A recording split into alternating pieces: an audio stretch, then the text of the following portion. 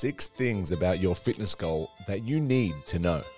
Number 1, setting aside a goal for a week, a month, or a year is not failure. If that is what you need and that is part of your journey, then it is completely fine to set your goal aside and come back to it later.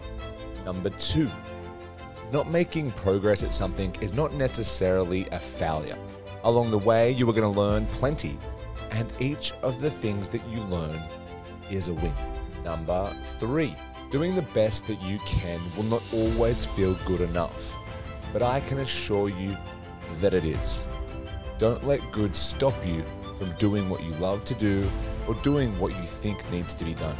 Number 4, your goals will look different to others, and that makes sense considering the challenges that you faced. Number 5, you are not your fitness goals, and your life still has meaning without the achievement of those goals. Number 6, only you understand the relevance of your own achievements. Other people may simply never understand what you went through to get what you got. Other people may never know where you started to be where you are. Other people don't need to get it. Other people don't need to understand. And if they don't, that's okay.